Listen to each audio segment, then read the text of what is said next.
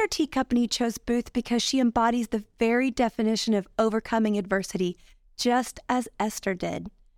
Booth was raised in an affluent home that was not centered on God, but God had big plans for Booth's life. In college, it was Booth's husband that led her to her faith that eventually would keep her grounded throughout adversity. The decision to follow God changed her from the inside out. She now lives a life of serving others and relies on the power of prayer to get her through the storms of life. Booth loves God, her husband, and her son with her whole heart and prioritizes faith and family first.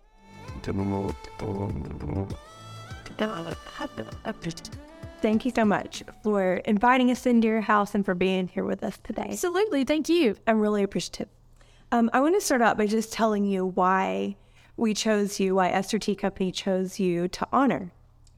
And the first thing I want to tell you is that when I think about Esther and who she was a true overcomer. And when I think about you, there's no doubt you are an overcomer. In addition to that, you're just a light to the world. And it's really, really a privilege and honor I'm going to cry, to be here to honor you. And so thank you. Absolutely. Thank you. And in addition to that, I just wanted you to just kind of elaborate. When Denise interviewed you and she wrote your story, I was just blown away by how you gave credit to your walk with the Lord to your husband, Wood. And I'd like for you just to tell me a little bit about that. So I did not really grow up in a home that someone would consider to be a Christian home. We went to church, Christmas and Easter, when you're supposed to make your appearance, and that was about it. So my knowledge was very limited and things like that. And then when Wood and I started dating, one of the first gifts he ever gave me was a red leather Bible with my name embossed on it. We went to NC State, which is probably why he chose your red one. But I still have it. I do still have it. It's probably on one of those bookshelves right behind you. So it's a King James version, though, and I don't understand that one as well, so it's not the one I usually read. But it's beautiful, and it's very, very sentimental. But that was kind of the start of my journey. And then had a child and knew we wanted to raise him, in a Christian home. And I feel like we've definitely done that. And then when I had the very traumatic experience in my life, which I think is probably what you refer to with the overcoming. Right. In regards to my dad's suicide and a lot of lies and betrayal with other family and other people I thought I was really close with at the time, but apparently was not.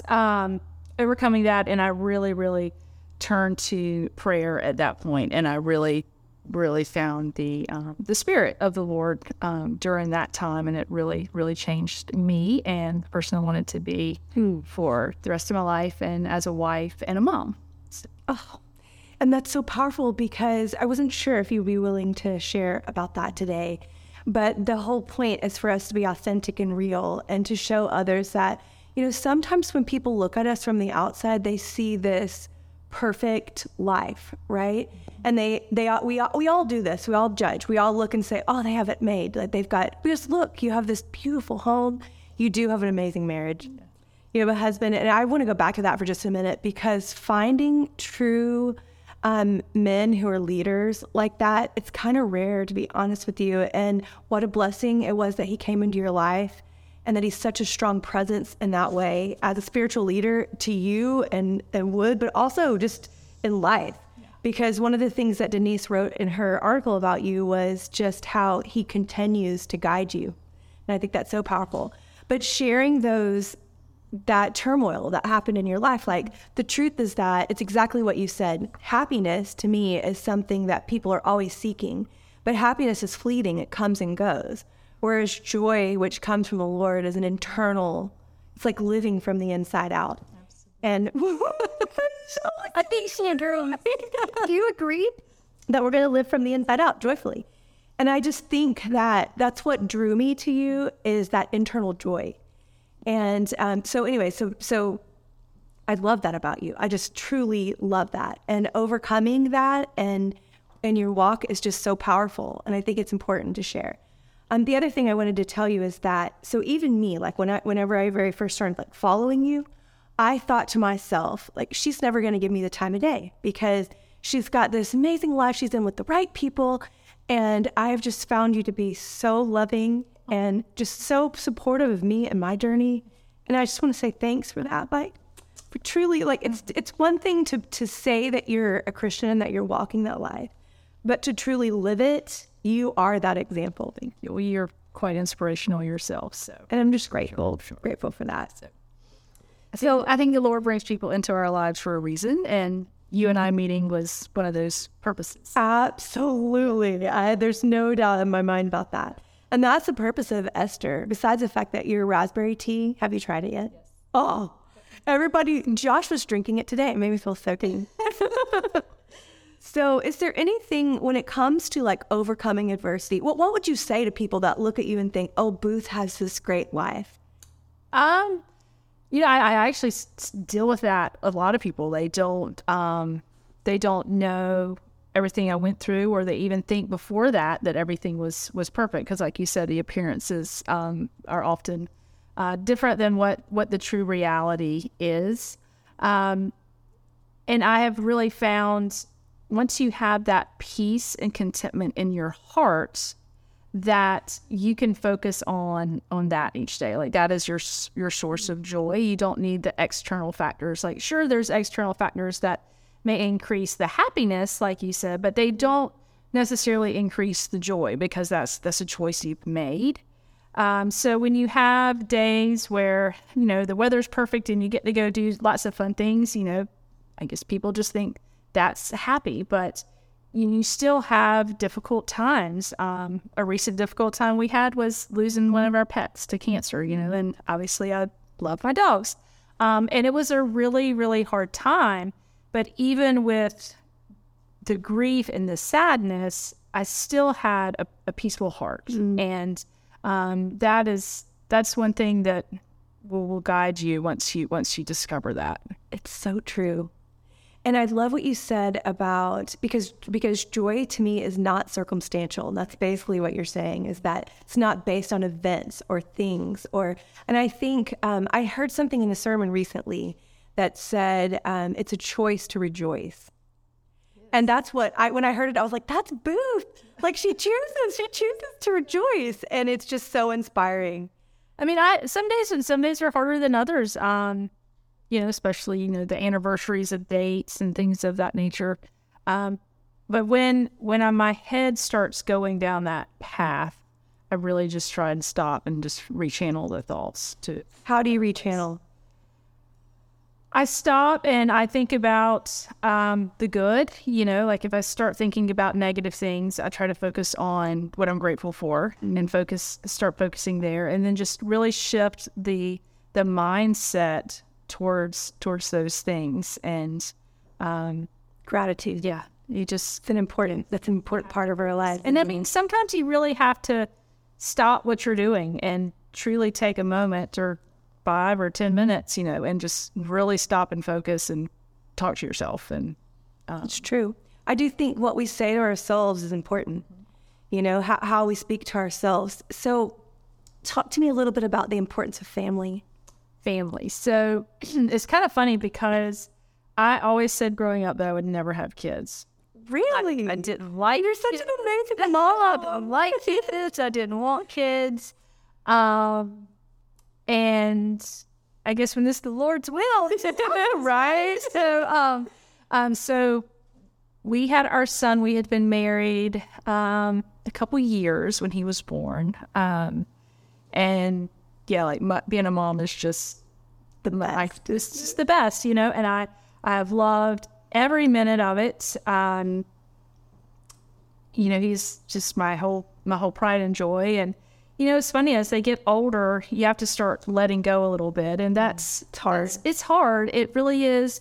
But at the same time, there's a lot of joy in seeing them become a good person. So it makes me really happy. He's 16 right now, and 6-year-old boys are 16-year-old boys, but he's kind and he's grateful. And every morning when I hand him his lunchbox, he says thank you and gives me the littlest thing. It's the little things. But I'm very grateful that he is grateful. Like he's got a kind soul. So, And that's your happy place, spending time with family, right?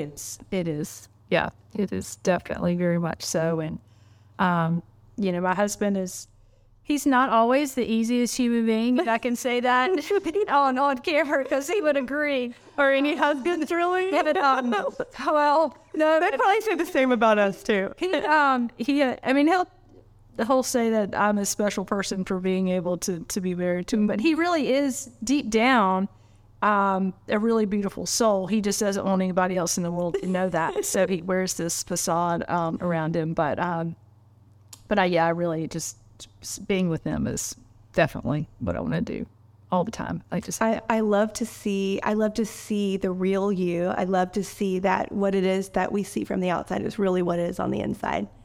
And it's just been an honor and privilege to get to honor you. Thank you. And hopefully inspire others to be overcomers and to share their stories and to know that they're not alone.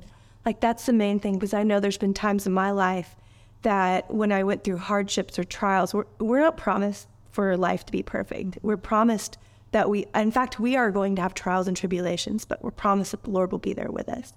And I know that I have experienced that firsthand, that kind of love that's unconditional. And I love that you live that, and that you also are that, because you have a servant heart. You love to serve, like in lots of ways. I do love to serve. After my dad died and we sold the businesses, I had a lot more free time. I could still do some work, but have a lot of free time, and I serve on a lot of boards. Do you really? Yeah. That makes sense as to why you were like, well, let's talk about it when I see you. Yeah. And so our local hospice house, Crystal Coast Hospice House, I am on their board, and also the treasurer. I think I'm the only CPA on the board, so I guess I became treasurer by default. But so I'm on that board. I am on our county economic foundation, and then I'm on 2 committees with the housing assessment committee and the Women in Business conference, right, which I love. So I'm actually having a meeting tomorrow, starting to plan next year's already. And then I do the finance committee for our church. Oh my goodness. And you're a deacon in church too, right? Yeah. Which, some people are funny about that. They're like, a woman who's a deacon, right? Yeah. So that's a great, wonderful thing. So I stay very busy. Yes. And I love that. I think we're called to be salt and light, but also to serve. Yeah. And having a servant leadership part is really important to me.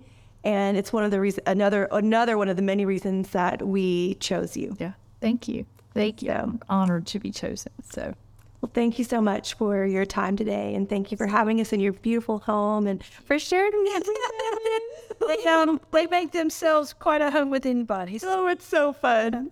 Happy little thing. Thanks again, Booth, for everything. Absolutely. Thank you.